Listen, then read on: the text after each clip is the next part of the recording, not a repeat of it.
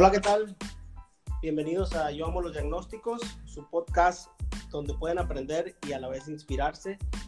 Este podcast dedicado al mundo automotriz, donde ya ustedes pueden hacerlo en tiempos muertos, esos tiempos muertos donde están haciendo ejercicio, donde están trabajando, donde están cocinando. Eso ya no van a ser tiempos muertos, van a ser tiempos para aprender o inspirarse. En esta ocasión tenemos un tema de mucho auge, que ya se está hablando mucho de él en el mundo de la mecánica y la electrónica, aunque ya tiene muchos años el tema en lo que es el mundo cerrajero.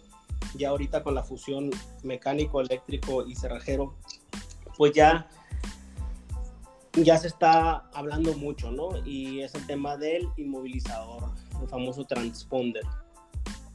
Entonces, para esto me da mucho gusto haber coordinado con la agenda de un personaje en este mundo de lo que es el transponder y la programación. Esta persona que ya tiene muchos años en ello y fue uno de los pioneros en la cuestión de capacitación y de soporte técnico a muchas personas, ya sea del país, de aquí de México, de Latinoamérica. Y pues para mí es un honor estar hoy en este episodio con Edgar Ruiz, muy conocido en este mundo de la programación. Él ya ha estado en muchos eventos y ha sido conferencista de este tema, y él me ha apoyado también en algunos seminarios, y pues es un honor tenerlo aquí con nosotros. Buenas noches, Edgar.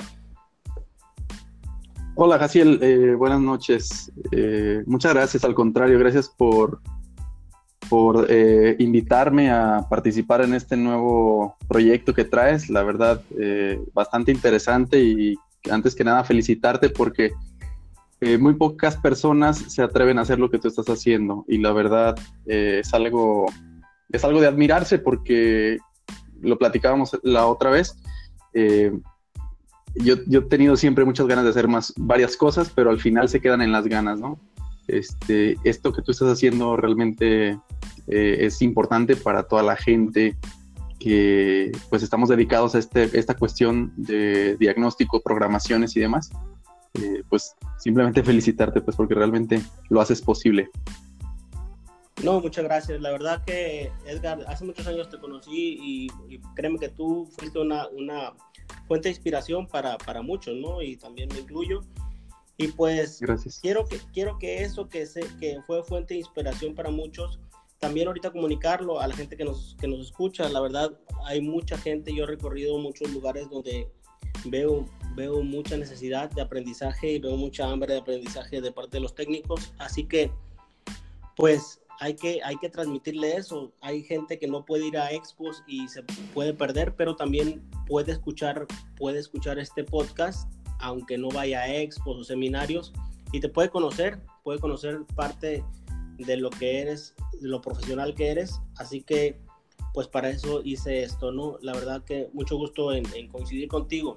Vamos a iniciar con algo que para muchos, la verdad, es una pregunta obligatoria. Cuéntanos de tus inicios, Edgar. Muchas gracias. Bueno, mira, mis inicios, me da un poco de risa ahora que ya soy un poco más grande. Bueno, mis 33 años el día de hoy. Soy un poco más grande, pero siempre había escuchado yo de personas que, no, yo tengo, no sé, 20 años de cerrajero, 30 años de cerrajero, ¿no?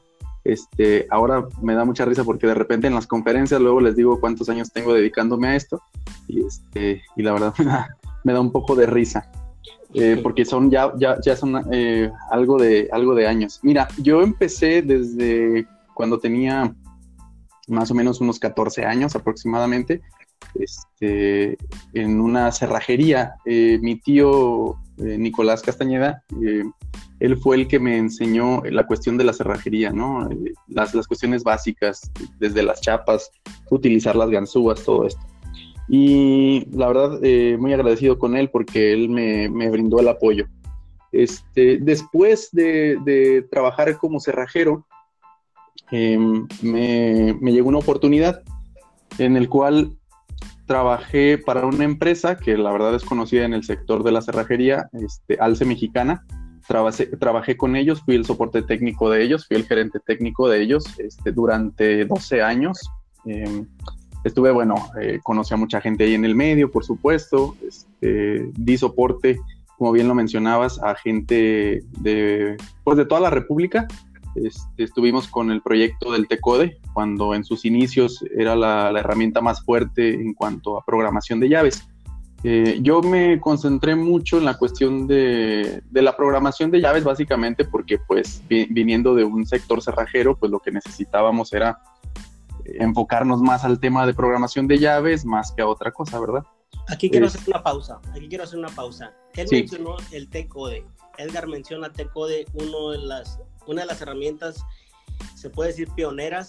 Yo, la verdad, cuando yo comencé y empecé a pedir asesoría a muchas personas de qué equipo compro para empezar a programar, en ese tiempo solamente había T-Code, por ahí había alguna otra herramientita por ahí, pero la más famosa era T-Code, tanto en Estados Unidos como aquí en México. Y entonces Alce Mexicana era la empresa que vendía esa herramienta, y la verdad estaba a un precio que nosotros desconocíamos. O sea, ahí es cuando iniciamos lo que somos los cerrajeros, a saber que esto cuesta, ¿no? Y pues ahí te conocimos. Cuéntame más de cuándo inicia todo esto de la programación, porque lo de la cerrajería se sabe que es ya una profesión muy de muchos años, pero lo de la programación, ¿cuándo empezaste a ver que aquí en el país surge mucho lo de la programación? Bueno, mira, yo estuve, como les comentaba hace un momentito, 12 años trabajando para la empresa, en los cuales de esos 12 años, yo creo que aproximadamente en mi cuarto año de pertenecer o trabajar con esta empresa, empecé a ver que había demasiado movimiento en la cuestión de las programaciones. Hubo como una especie de boom, y lo digo así como, o sea, lo digo como una especie de boom porque todo se complementó. Empezaron a entrar más autos con sistemas de inmovilizadores, pues el equipo empezó a tener un poquito más de ventas, como que llegó una ola, y de repente ya nos vimos en la necesidad de en la necesidad de aprender más de este tema, ¿no? Pero yo creo que más o menos hace aproximadamente unos 8 años, 9 años, es cuando yo vi que esto del transponder era inminente, pues que venía con todo y a pegar con tubo, como dicen por ahí. Sí, la verdad que sí, yo también vi eso, ¿no? Que finalizando 2009, empezando 2010, por ahí vi esto, ¿no? Vi que se venía la ola, y pues personas que lo vimos, nos atrevimos a invertir, o nos atrevimos a capacitarnos, creo que hemos visto esta evolución de una forma positiva, porque hay gente que lo ve de una forma negativa, ¿no? Entonces, claro, hay que verlo de forma positiva. Ahora, hay algo que te quiero preguntar. Hay mucha gente escuchándonos del rubro mecánico y del rubro eléctrico, que yo me he decidido apoyar mucho. Aunque yo soy del lado de cerrajero, pues siempre he tenido muchos seguidores eléctricos y mecánicos a los cuales quiero apoyar. Ahora, te hago una pregunta, tú que estás muy metido en esto y que has visto muchas experiencias de técnicos iniciando. ¿Qué crees que se necesite para iniciar o para empezar de cero en el mundo del transponder, en el mundo de la programación? ¿Qué crees tú que se necesite ahorita, en el día de hoy, ¿no? Porque vemos muchos equipos, ya sabes, chinos y eso. Uh-huh. Ok, bueno, mira, existen varias respuestas, ¿no? Para esta pregunta que me haces. Yo creo que lo primero, la voy a partir en un par de cosas, pero yo creo que lo primero que necesitamos es perder un poco el miedo a lo que puedes llegar a aprender o a conocer. Es muy importante el estar todo el tiempo capacitándote y buscando qué es lo bueno, no tanto lo nuevo, pero qué más le hace falta a tu negocio. El tema de los inmovilizadores es un tema, yo siempre lo he dicho, esto debería de ser una carrera más que un oficio. Cada vez se ve más porque pues hay personas como tú en este caso que se dedican a impartir temas por todos lados, y la gente ya empieza a tener la necesidad de ir a escuchar estos temas. Entonces, yo creo que lo primero es quitarnos ese miedo de lo que pueda venir. Es como, es como yo. Te comenté hace unos días, que me ayudaste, por cierto, muchas gracias, con el tema de las transmisiones. Tengo un problema con mi carro, y conocí a una persona en uno de tus cursos, de uno de tus seminarios, y me ayudó mucho con el tema de una transmisión. Yo realmente, pues, me dedico a los inmovilizadores, nada tiene que ver con las transmisiones. Entonces, él me ayudó demasiado a comprender, y ahora entiendo un poco más cómo funciona mi transmisión. De hecho, la tuve que bajar yo. Yo la quité y hice ahí varias cosas para poderla reparar. Un saludo a Juan Ramírez allá en Monterrey, ¿no? Sí, un saludo a Juan, cierto, muy buena persona. Y la verdad es que se te quita ese miedo, ¿no? Y ahora yo hasta a veces luego pienso, se me hace que me voy a meter a las transmisiones electrónicas, electromecánicas ahora. O sea, lo pienso de esa forma, pues. Es algo que o sea, es que uno está acostumbrado, y tampoco quiero sonar egocéntrico ni nada, pero está acostumbrado a buscar siempre las mejoras en cuanto a, pues en cuanto al negocio, ¿no? En el tema de inmovilizadores, en mi caso, siempre busco tener los mejores equipos o tener la información o buscar cómo obtener esa información. Entonces, en este caso, pues de las transmisiones se dio el caso y pues realmente ya no me da miedo aprender más. Eso por la parte del sentimiento, ¿no? Sería en resumen, quitarte el miedo, ¿no? Para empezar, ver que no es una barrera imposible, entrarle al mundo del transponder, quitarte el miedo y empezar con la capacitación. Yo lo veo así, tu respuesta. Definitivamente, es quitarte el miedo y entrarle con toda la capacitación. A todo lo que puedas aprender, que venga, todo lo que puedas aprender. Exactamente, y parte de lo que comentaste tú de entrar a un mundo, como tú me comentas que bajaste la transmisión, es parte también de lo que a mí me pasó. Muchas veces yo estaba enfocado en un tema y me venía un trabajo, entonces yo decía, nunca he entrado a este sistema, por ejemplo, de aire acondicionado, y me metí, me gustaba, y ya decía, voy a estudiar aire acondicionado, o veía una capota de algún carro europeo, que veía el sistema como avanzado, entonces nunca he visto esta capota y voy a entrarle. Eso es parte de nuestra tercera pregunta, se puede decir así. Y esta es la siguiente. ¿Cómo crees que ha sido la evolución en el mundo de la programación? O sea, ¿cómo crees que ha ido evolucionando? ¿Hacia dónde crees tú que va? ¿Que ha ido evolucionando y hacia dónde va? Ok, digo, esa pregunta sí es un poco... es muy interesante porque me lo he preguntado muchas veces, ¿no? La evolución de esto de la programación de llaves, de los sistemas de inmovilización, realmente yo creo que es en donde más le invierte la industria automotriz. Cada vez hay cosas más complejas y por lo tanto hay que estar tras tras lo nuevo, tras la información. Muchas veces la gente que se dedica al desarrollo, por ejemplo, de software, de equipos y demás, siempre invierten mucho dinero para que tengan los últimos avances. E incluso hay cosas, por ejemplo, Volkswagen.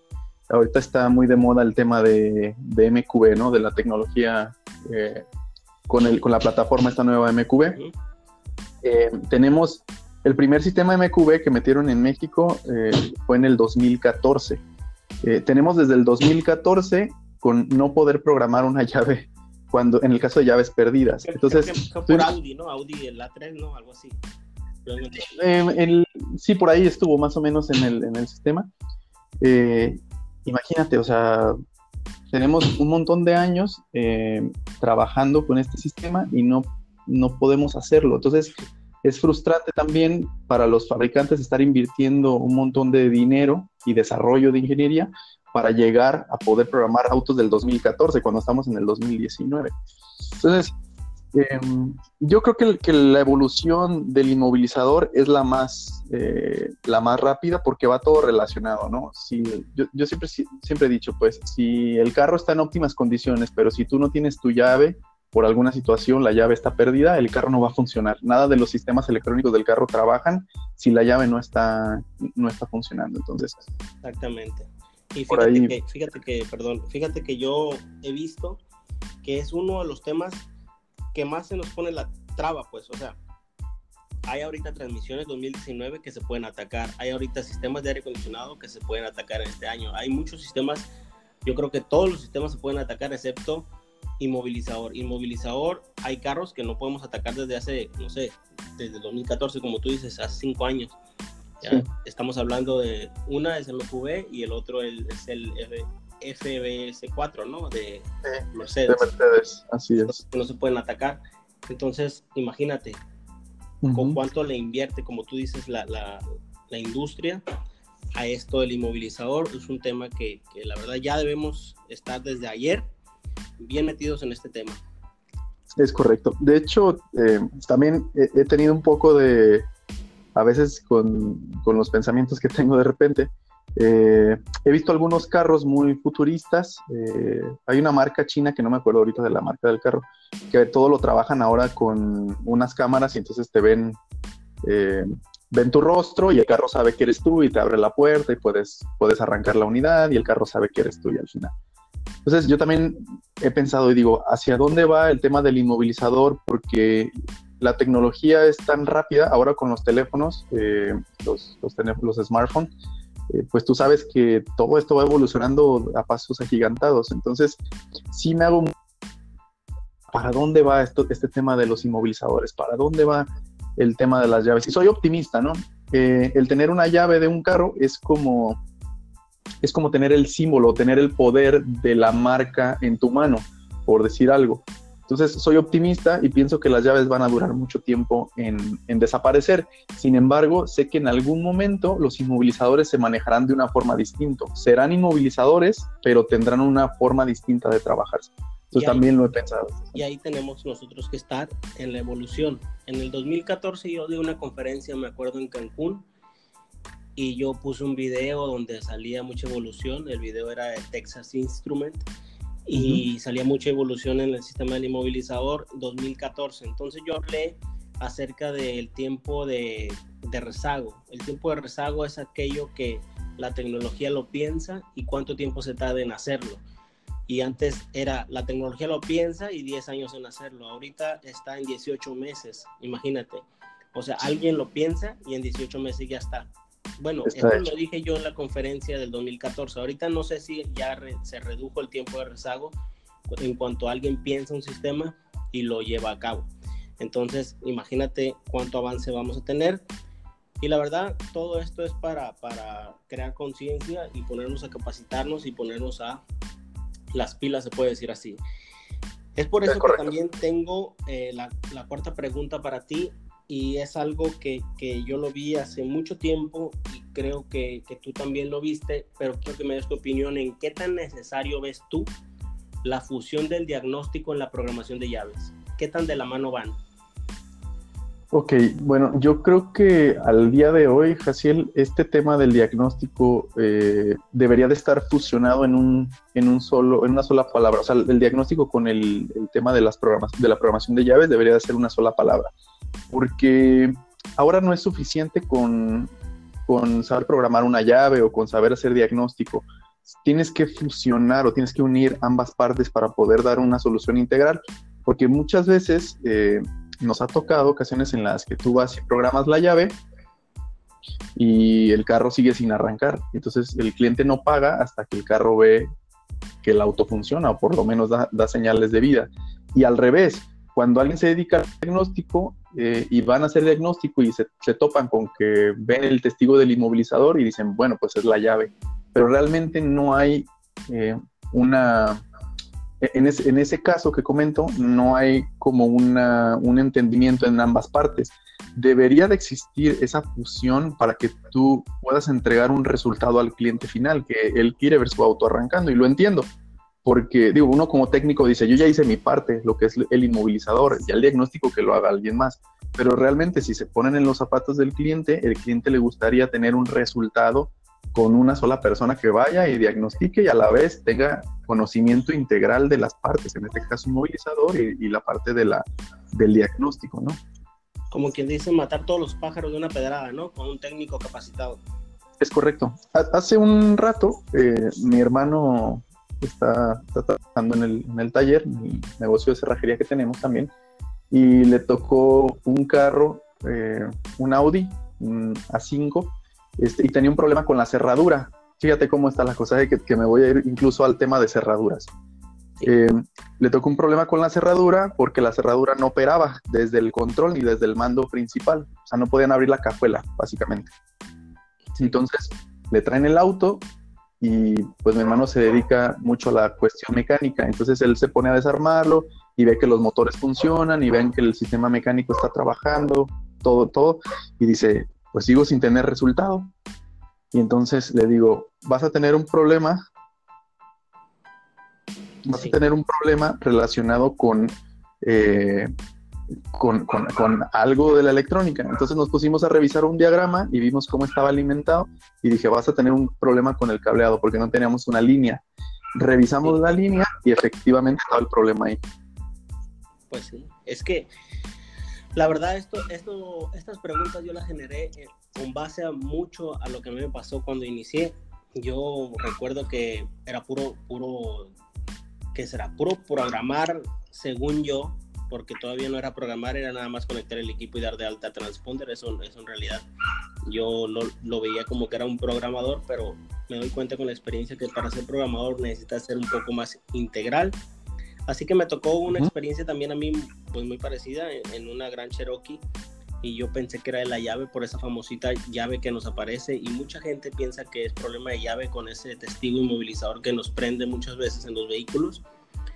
Y pues todo va de la mano del diagnóstico, y uno tiene que apoyarse con un eléctrico de experiencia, uno tiene que apoyarse con un técnico más capacitado en diagnóstico, y ahí fue donde a mí me nació mucho el hambre de aprender acerca de los diagnósticos y de los sistemas electrónicos. Y pues ya estamos aquí, Edgar, y la verdad que pues veo que todo va relacionado, que a ti también te tocan experiencias. Espero que la gente se identifique con que nos está escuchando de tantas experiencias que van de la mano, ¿no? Diagnóstico y movilizador. Claro, sí, definitivamente es algo que no puede ir desligado, pues tendría que estar siempre junto, uno con otro. Pues tener una solución, y sobre todo, ¿sabes qué?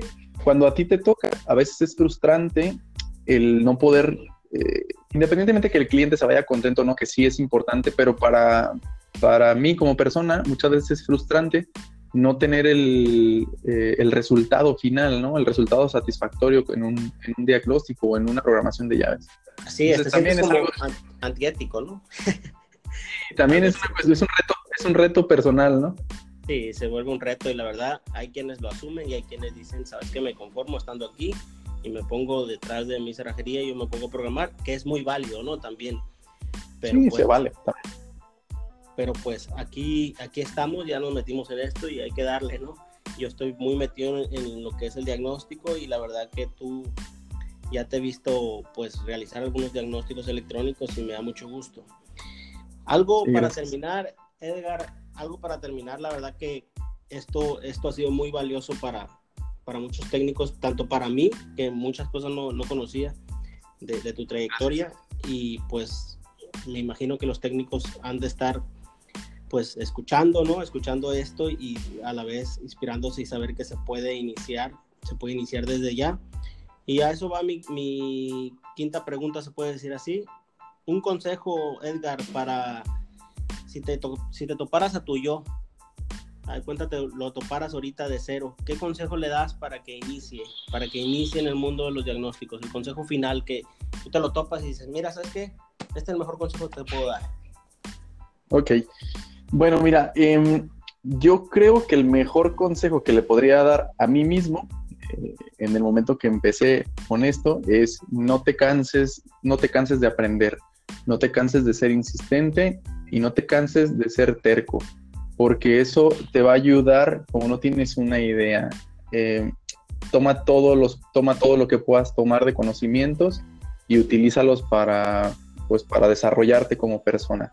Y eso lo digo para mí, o sea, yo creo que yo podría haber aprendido un poco más rápido o evolucionar un poco más rápido si hubiese sabido que tenía la capacidad que tengo, gracias a Dios, pues, que me dio una capacidad de entendimiento para mí, pues, no quiero que suene como ego ni nada, simplemente sé que soy bueno para hacer lo que hago, y esto también es porque pues de repente pongo mucha atención a lo que tengo que hacer y soy muy terco con cosas que tengo que aprender. Entonces, yo seguiría diciéndole que no deje de estudiar, no dejes de ser persistente y constante sobre todo, porque algo bien importante que he aprendido en esto y también en muchas cosas en lo personal y en la vida económica y en muchas cosas es tienes que ser constante con lo que estás haciendo. No puedes empezar a hacer algo y después dejarlo y volverlo a querer tomar y luego dejarlo otra vez y volverlo a querer tomar. Necesitas ser constante. Con la velocidad, la verdad, con la velocidad tan avanzada de esto, hay veces lo dejas y cuando ya quieres regresar ya no lo puedes tomar en el mismo camino, ¿no? Ya lo dejas 6 meses y cuando das la vuelta y volteas, 6 meses te cuestan 3 años de volver a aprender, o sea, es una locura. Está avanzando tan rápido esto que pues al final hay que estar ahí todo el día, todos los días hay que estar escuchando por lo menos algo interesante, ¿no? Algo que se graba. Sí, pues muchas gracias, Edgar, pues por tu tiempo y por haber aceptado esta entrevista. Sé que estás ocupado, sé que eres una persona ocupada y también pues nosotros nos hicimos el tiempo y teníamos muchas ganas de hacer esta entrevista para la gente que nos sigue. Y pues un gran consejo, ¿no? Perder ese miedo y seguir con esa hambre de aprender. Un gran consejo de tu parte. Para muchas personas que nos están escuchando y quieran, no sé, o sea, que algún tema se mencione o alguna entrevista, algo que quisiera preguntarle, tal vez en otra entrevista se dará, Edgar, y tengan alguna duda, pues no duden de mandarnos WhatsApp. Voy a compartir el WhatsApp para todas aquellas dudas que les pudieran haber quedado y pues si les gustó, pues denle seguirnos ahí en Spotify, en Yo Amo los Diagnósticos. El WhatsApp es el siguiente, es más 52 1 624 11 3 44 31. Repito, más 52 1 624 11 3 44 31. ¿Listo? Pues bueno, muchísimo gusto de que nos hayas aceptado esto, Edgar. Espero que esto inspire a muchas personas y que se les quite el miedo y que la verdad sigan en esta evolución tan grande que es el inmovilizador. No, al contrario, muchas gracias, Jaciel, por la invitación. La verdad estoy muy contento y emocionado por estar aquí en este proyecto nuevo tuyo. Te felicito, sé que eres una persona que emprendes muchas cosas y como te lo comentaba, la verdad me da mucho gusto ser, aparte de colega tuyo, ser amigo tuyo también y pues nada, ya sabes que estamos siempre tratando de apoyar entre muchas cosas. Muchas gracias. Dale, igualmente estamos en contacto y pues muchas gracias por estar aquí a todos nuestros seguidores siguiendo esta entrevista. Lo esperamos más adelante en otro episodio más de Yo Amo los Diagnósticos en Spotify. Nos vemos todos los lunes. Saludos, Edgar. Saludos a todos. Hasta luego.